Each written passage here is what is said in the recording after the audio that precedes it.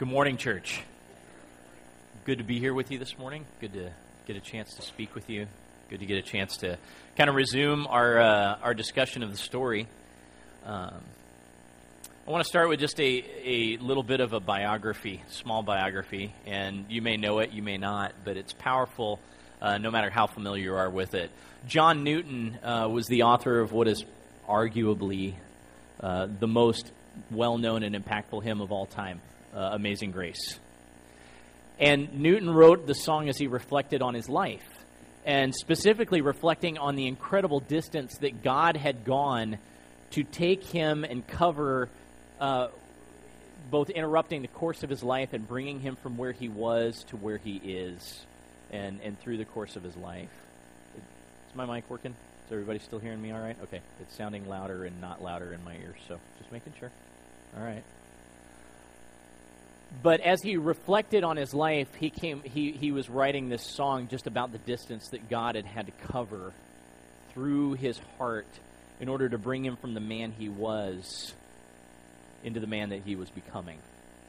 And to sum up the story, John was a man that was running from everything about God. He was a compromised man in every way, shape, and form. He was ruled by his impulses completely, whether that impulse was for anger or for lust or sensuality or addictive substance or anything else you could think of. John dove into it. He was engaged in one of the most despicable careers of his time, working his way through the ranks of slave trade. And he was hauling boatloads of people out of Africa like they were cattle. And over time, John became just as dehumanized as the cargo that he was transporting. And he began to act and think of himself as little better than an animal. And it's reflected in some of his diary and in some of his journaling and what he thought about himself. And John's story is pretty predictable from the start. His trajectory looks pretty set. He was either going to fight or drink or otherwise, engage himself to death in running from God. And then the storm happened. It was off the coast of Ireland in 1748, and the boat that he was on that had just finished dropping off its cargo, the Greyhound, was caught in a severe storm. There was a hole in the hull. Say that 5 times fast. Of the ship, and it began to take on water, and John is trapped down in the hull. And with that predictable end in sight, cries out to God for a different option. Cries out to God for deliverance, and deliverance shows up. Through the shifting, ropes break, cargo comes loose, blocks the hole. The ship is able to stagger back into port. And whether that is a direct finger of divine influence or whether that is just a bad job at tying up the cargo, it changes everything about how John looks at life. And John begins to re-examine his life. And while he would say his conversion would take some years before he would actually come to the point where we would recognize him as the abolitionist Anglican minister that he ended up becoming, that ends up penning the words, "I once was lost, but now I am found, was blind, but now I see." John would recall that moment on the Greyhound as the divine interruption that changed the trajectory of his story and sent him, instead of running away from the arms of Christ, moving toward the arms of Christ again. And in total remembrance of that life, John would say in this self-penned epitaph that marks his tombstone that's still there in Buckinghamshire, England, it says this: John Newton, clerk, once an infidel and a libertine, a servant of slaves, was, by the rich mercy of our Lord and Savior Jesus Christ, preserved, restored, pardoned, and appointed to preach the faith that he had long labored to destroy. And those words sound a whole lot like our reading this morning in 1 Timothy, don't they? The words of a Jew who, like John Newton, has a before and an after story, as well as a before and after name. We know him as the Pharisee Saul and the evangelist Paul.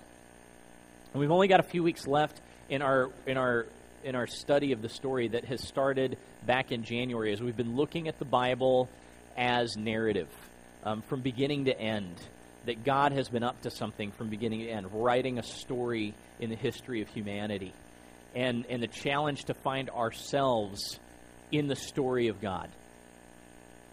And I think that this week, as we look at the growth of the church in the book of Acts, we see a lot of these divine interruptions taking place in the lives of people and congregations in the early church. And most of them are actually decidedly not good. They don't look so exciting at the beginning. They're disruptive in nature. They challenge the church to stop, and they bring the church up short, and they ask them to consider what is going on in the mission of Christ, what is going on in the world around them, and how to act accordingly in order to grow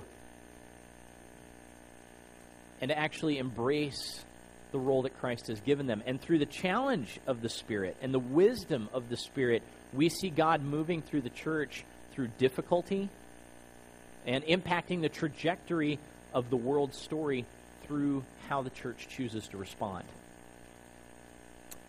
The first one that we see is in Acts chapter 7.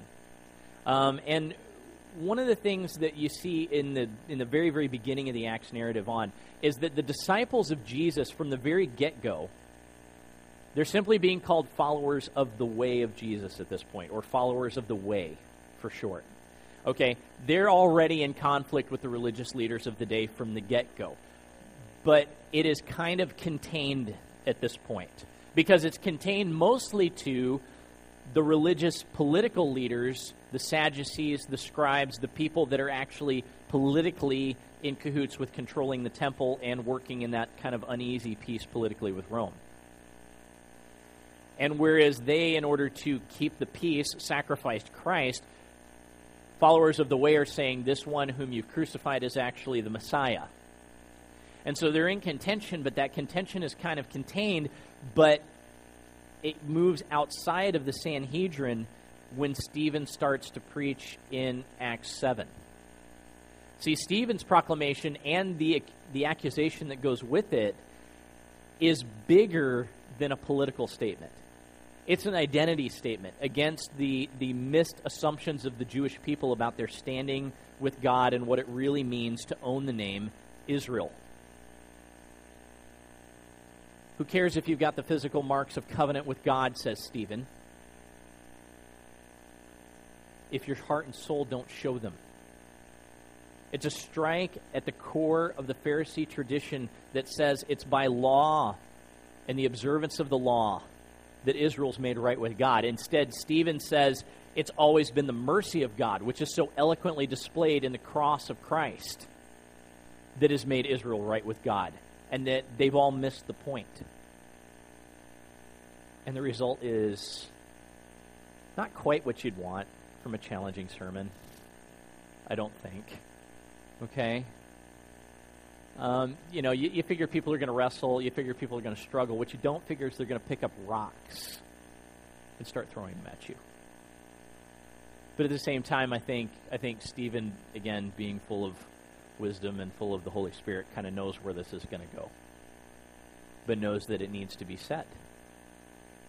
And so he says it. And that sends the crowds over the tipping point, because while the Sadducees are kind of viewed as, yes, they're the people in control, but they're not necessarily the populous people that we trust. The Pharisees and what they're doing, they're considered the popular view of the day. And so now the tipping point is reached, and now the crowds move over the side. And whereas we see up in Acts chapter 1 through 6, where people are excited about what's going on in the church, and people are being drawn to it and saying, what is God doing here? This is very, very interesting. It's different, it's challenging, but it's interesting. We see that tipping point gets reached, and the popular opinion sways a different direction. And we see the first wave of persecution begin against the church. Now, loss of life isn't the only threat with this persecution, okay? many, many more than Stephen are faced with loss of income. Their influence dries up in Jerusalem. Loss of community. They get thrown out of their synagogues and their meeting places that were the anchor of the Jewish communal identity. Loss of home. They're forced to disperse out through the Roman Empire to try and make a new start. They lose a lot. And from our perspective, in the lower story of humanity, this doesn't look like a good time for the church. This doesn't look like something that's going to further the influence of the church. If anything, it looks like the church is under attack, and that it's not stable, and that the foundation's not firm. But Luke is using this as an opportunity to kind of peel back the curtain and say, okay, sometimes when we think things are going a specific way in our story, and we don't have the attention or the intention to look at how God's story is intersecting our story, we can miss the fact that a lot of times God takes things that are difficult in our lives and actually gives us an opportunity to move in harmony with Him. It's actually an opportunity for growth. It's an opportunity for change. It's an opportunity to be drawn further into Him. And here's the interesting thing, okay? The Bible doesn't waste any time on trying to figure out whether this persecution is from God or not from God. It just is. I think that's a really important lesson for us, because we can find ourselves wasting a lot of time, I believe, looking at the circumstances of our life, sifting through the circumstances and trying to go, is this from God? Is this not from God? Is this God's will? Is this not God's will? We can, and there's both sides of it, right? We can get to the point where everything is just kind of coincidence and we're just kind of floating through, and there are a lot of people that kind of think that about life. We can go to the other side where it's very, very hyper God's will, and like everything is God's will, and did I choose the right thing for breakfast this morning? Because is that in God's will for me or not, okay? And I'm making light of that, okay? But you understand what I mean. We can spend a lot of time trying to figure out, is this in line with God's will? Is this not in line with God's will? And I don't think, or is this from God? Is this not from God? And it's interesting to me that the narrative of Acts isn't so much about, does God cause this bad thing to happen or not? The narrative of Acts really holds out more of, what do people that are followers of Jesus decide to do with the circumstances of their life? What is their level of attention? What is their level of intention? How do they move in response? Do they react? Or do they respond? Those are two very different things. One of the things that I think is interesting is that you see the church doesn't react. The church responds. Luke makes it really clear that as they are dealing with these very, very difficult, life-threatening even circumstances of their life, in one very, very simple sentence it says, and as they went, they preached the gospel. I don't think that means that they moved with this surreal peace to where like the events of the day didn't affect them. I'm sure that there was a lot of heartache, and there was a lot of anxiety, and there was a lot of pain that they had to deal with. That's not what I'm saying. And I'm not saying that when we're dealing with struggles that we should just kind of float through it. No, it doesn't really matter. You know, I mean, it is okay for the circumstances of our life to be difficult and to be painful and to hurt. But then the question that is put in front of us, if we're looking to mirror the actions of the disciples, is what do we do with that difficulty? How do we maintain our attention to what God is up to? How do we remain with an intention to respond in accordance with the peace that God gives, the comfort that God gives, the faith that He affords, and the provision that He brings, even in spite of difficulty?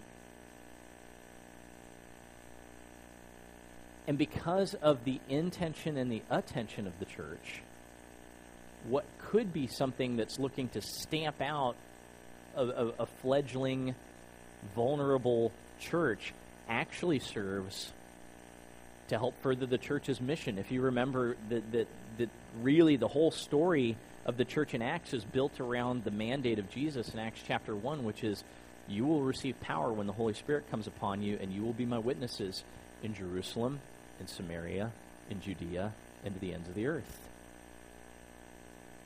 And they might not realize all of the details as they're moving through it, but as they move through it, looking back on it, especially as Luke and Paul are kind of getting together and recounting the history of all this, and they're writing it down, they're going, wow, okay, so all of this is actually God moving in us because of our willingness to be attentive, because our willingness to keep our intentions. He's actually fulfilling this mission. It's a very unlikely way to fulfill this mission, but he's actually working to do it. And we see that in some really, really particular ways. While the persecution begins to rage in Jerusalem, the story of the church expands into following one of these journeying disciples, Philip, as he makes his way out into Samaria. And surprisingly enough, the message of Christ begins to take root there. Not only is this the next chronological step in Jesus' stated mission for the church in Acts 1, it's also the first major hurdle in overcoming the idea that salvation in Christ is just a distinctly Jewish inheritance. So you have to understand, Samaritans are half Jewish at best, okay? To call them half-breed would not have been an insult in the Jewish community, okay? And it wasn't just an ethnic thing. It was also a matter of commitment. They had intermarried with the people that had conquered them, and they had adopted their lifestyle, and they kind of have this quasi-Jewish, syncretistic religion that's kind of one part Judaism and then one part Assyrian and Babylonian influence, okay? And so they live right next door, so they're kind of like, they're kind of family, but they're kind of not. And they're kind of your neighbors, and they're kind of not. And they're looked at as people who sold out instead of staying faithful. And God makes it really, really clear through the actions of the Holy Spirit and the response that Philip receives that the gospel is for them as well.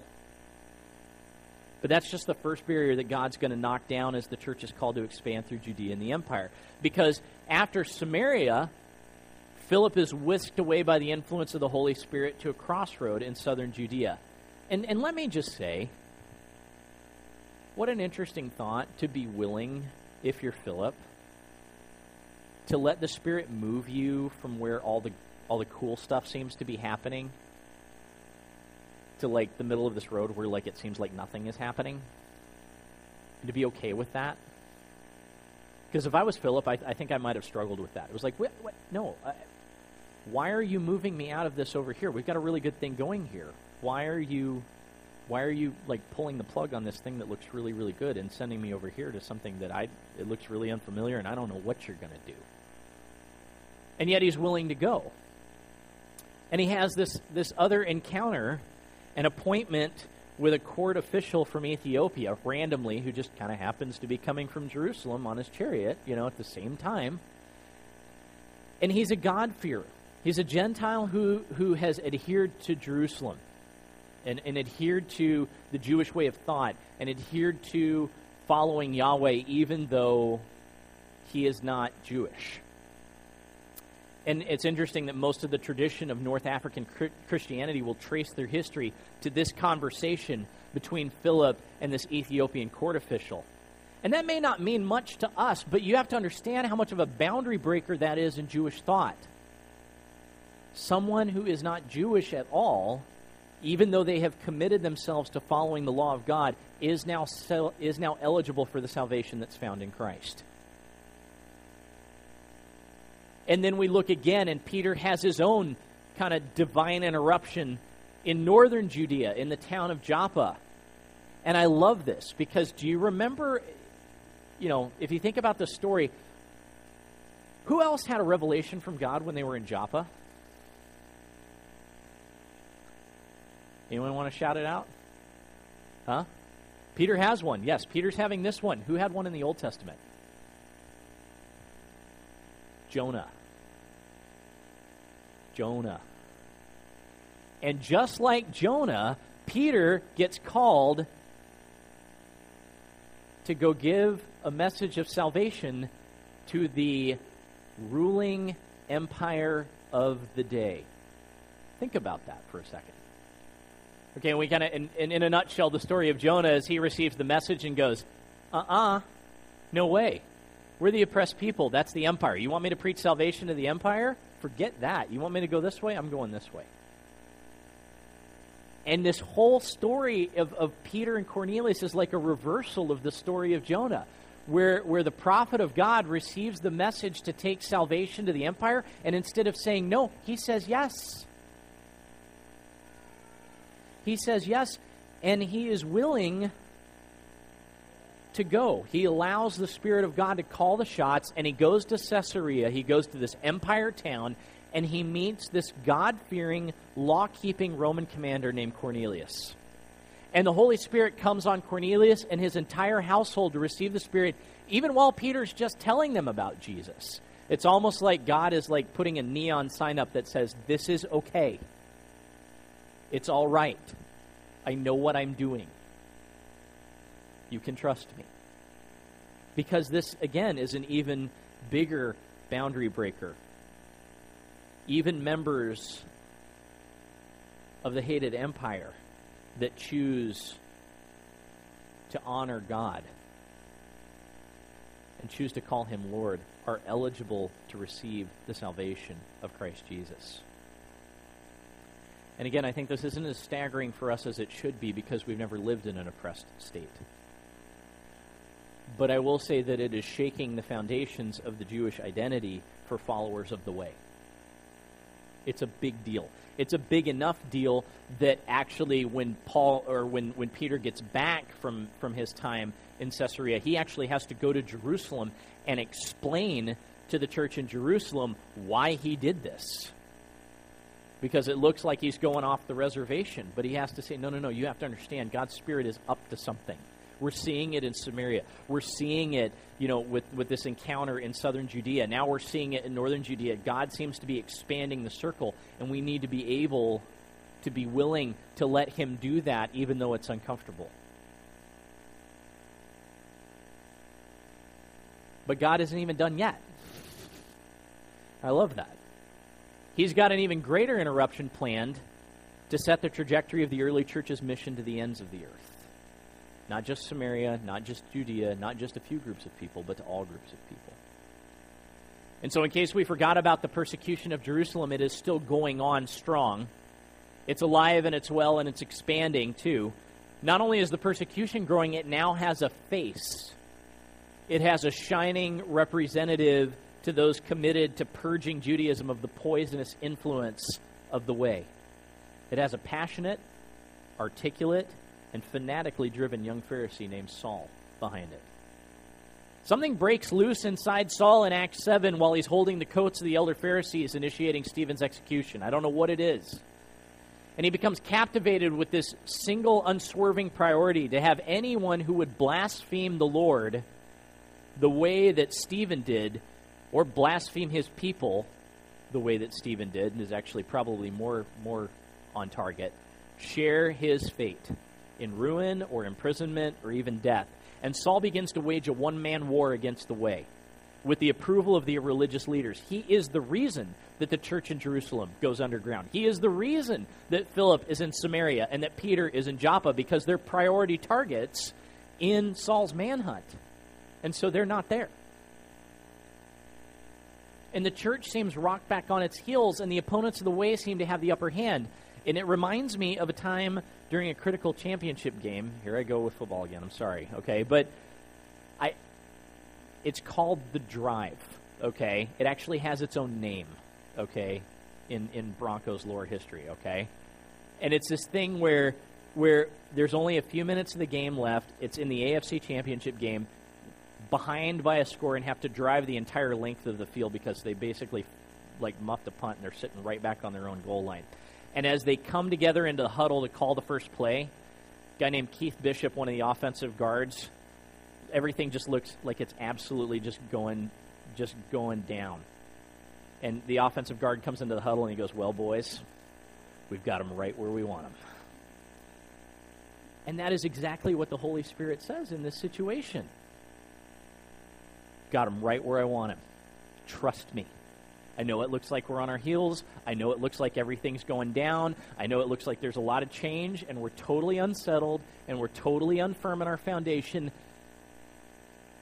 I got him right where I want him. Watch this. God has a plan that's not only going to end the persecution in Jerusalem, he also is going to ensure the expansion of the kingdom of heaven throughout the entire Roman Empire. And the plan is to create another divine interruption, this time for Saul personally. As he's moving on the road to the town of Damascus to begin arresting people there out in Syria, all his plans are left on the shoulder of the highway. Someone slams on the stadium lights, and a voice, the voice, starts speaking. And what it says knocks Saul off his donkey, literally and figuratively. And in one horrible instant, Saul comes to realize that he is not an agent of righteousness. Actually, he is a traitor to righteousness. That instead of acting in power and authority, he's been acting against the authority of the one who holds all authority. And he braces himself for the worst, because if you think about it, from Paul's perspective, what is the price for such blasphemy? What is the price for such unrighteousness? What was Stephen's price? What does he deserve? Eye for an eye, tooth for tooth, blood for blood. What does he deserve? I wonder what I would be thinking if I were Saul in that situation. I think I might just be sending one last prayer, hoping that my death would be rather painless and quick, rather than extended like Stephen's was. But instead of that, he gets the first of a lifetime of surprises, doesn't he? He ends up bewildered, he ends up befuddled, and not to mention blind, and in a borrowed room. And God leaves him without sight for a few days, so darkened that the only place he can look is inside himself. And he doesn't like what he sees, because he sees himself for who he really is. To use the words of the reading this morning, the best example of the very worst sinner. And alone in his room with his sin on his conscience and blood on his hands, he begs to be cleansed. And Saul the legalist gets buried, and Paul the evangelist gets born. And the Holy Spirit makes the ultimate battlefield move of power and mercy by turning the church's greatest threat into its most passionate evangelist. And so I guess it shouldn't be any surprise for us to see that the trajectory of Paul's mission throughout the rest of the book of Acts is to become known as the apostle to the Gentiles, the people who don't have any business being given God's salvation. Right? At least that's the popular thought. Because if you think about it, who really doesn't deserve God's mercy and salvation? Oh, Saul knows exactly who doesn't. It's him. And so why would it be any surprise that he spends himself going and looking for all of those who don't deserve it and letting them know that they do? Letting them know that it's available for them, right? And he puts the final piece in place that Philip and Barnabas and Peter have started to frame, that the Holy Spirit's been working on through them, that Christ's mission isn't just to all places. It's to all people. When he says the ends of the earth, he's not talking about geographical locations. He's talking about anywhere that a person might find themselves. The gospel can reach to them. The gospel should reach to them. The gospel must reach to them. By Acts 15, the church has publicly decreed that salvation is for anyone who believes in Christ, regardless of whether they follow the law as a Jew or not. And I don't know how many of you in the audience are Jewish today. If you are, I think that's awesome, because God has given you the inheritance first. And I thank you so much that he has given you that inheritance. I am also very, very thankful that that inheritance is for all of us who are not as well. That salvation has become for us as well. Very, very very, very amazing move by God. But one that was all from the beginning, right? We hear it in Isaiah chapter 49 that you will be a light to the nations. 400 years, 600 years even, before Paul's mission, God is already outlining what it's going to look like. Is that we would be a light to the nations.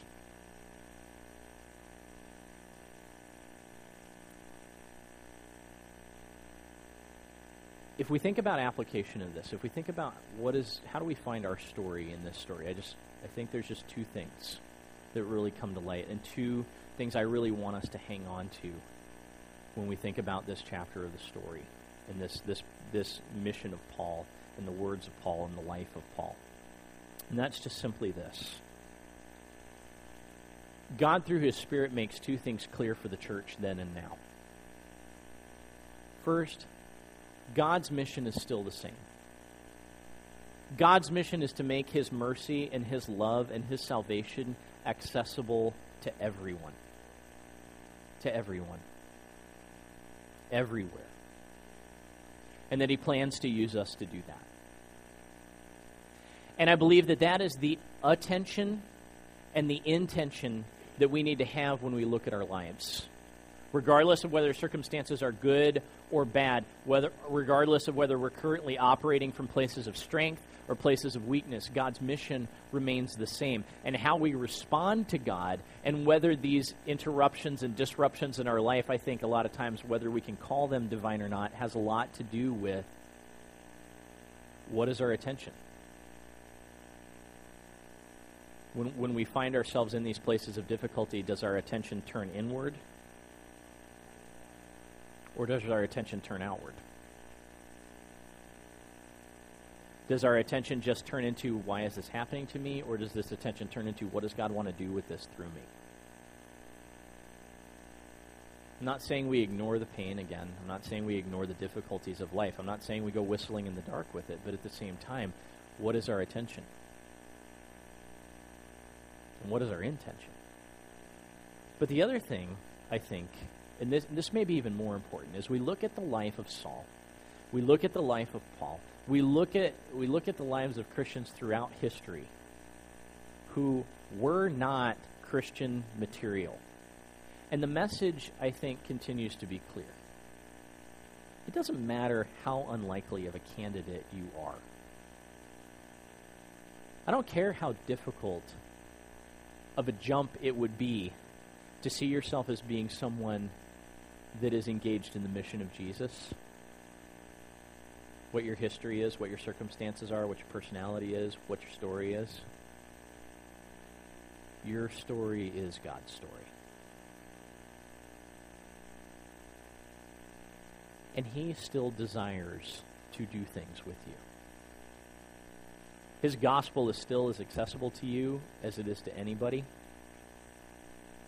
There's nothing that you have done or are doing or will do that will disqualify you from His mercy being available to you. And it doesn't matter how unlikely of a candidate you find yourself to be a disciple. I mean, you can't get any more disqualified by human standards than Saul. You can't. Okay? And his words are much like John Newton's of the, it is only by the mercy of God that I, this person who spent so much time trying to destroy this faith, have by His grace and mercy had it preserved, restored, and been empowered and moved through me to be able to preach it. Isn't that really all of our stories?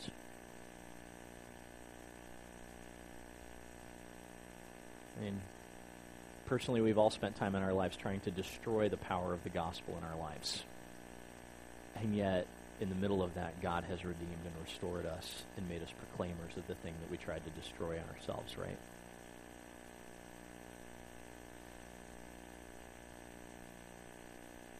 If you just introduce somebody to their sin, what you have is a broken person. If you just introduce somebody to God without an understanding of their sin, you have a self-righteous person. But when you have an understanding of sin and you have an understanding of the great grace of the Savior, and you put those things in one heart, then you get a disciple. And that's what God wants to create in every single one of us. That's the goal of his story for each of us, is to create disciples in us. Disciples that create disciples as we go. And God says, I want to create that divine interruption inside of you that will then impact the world around you. And so my prayer for us is that we will consider how he is doing that in us and through us. And that we will pay attention in the midst of our circumstances, in the midst of our stories, in the midst of our strengths and our weaknesses, to see the story that he is writing in us. A story of redemption that's not just for us, but a story of redemption that's for the world around us as they see the gospel moving in our lives. Let's pray together. Oh God, how great is your grace, how great is your love, and how great is your power, that you have called us from where we were and the distance that your grace has covered to bring us into your presence. And we just say, you are amazing, and thank you. Lord, I pray that your Spirit would move in each of us and it would captivate our attention. That it would empower us with intention to go and be messengers of that grace. That we would go be distributors of your grace in the world around us. To know that nobody is disqualified from your salvation, especially not us. And so if we can't be disqualified, then neither is anybody else around us. No matter how far written off they may appear to be, Lord. Help us to see people the way that you see them. Help us to see life with your mission the way that you see it. We love you, Lord. We are thankful for your great grace that was displayed so magnificently in the cross and the grave and the resurrection of your Son, Jesus. And it is in his name that we pray and proclaim.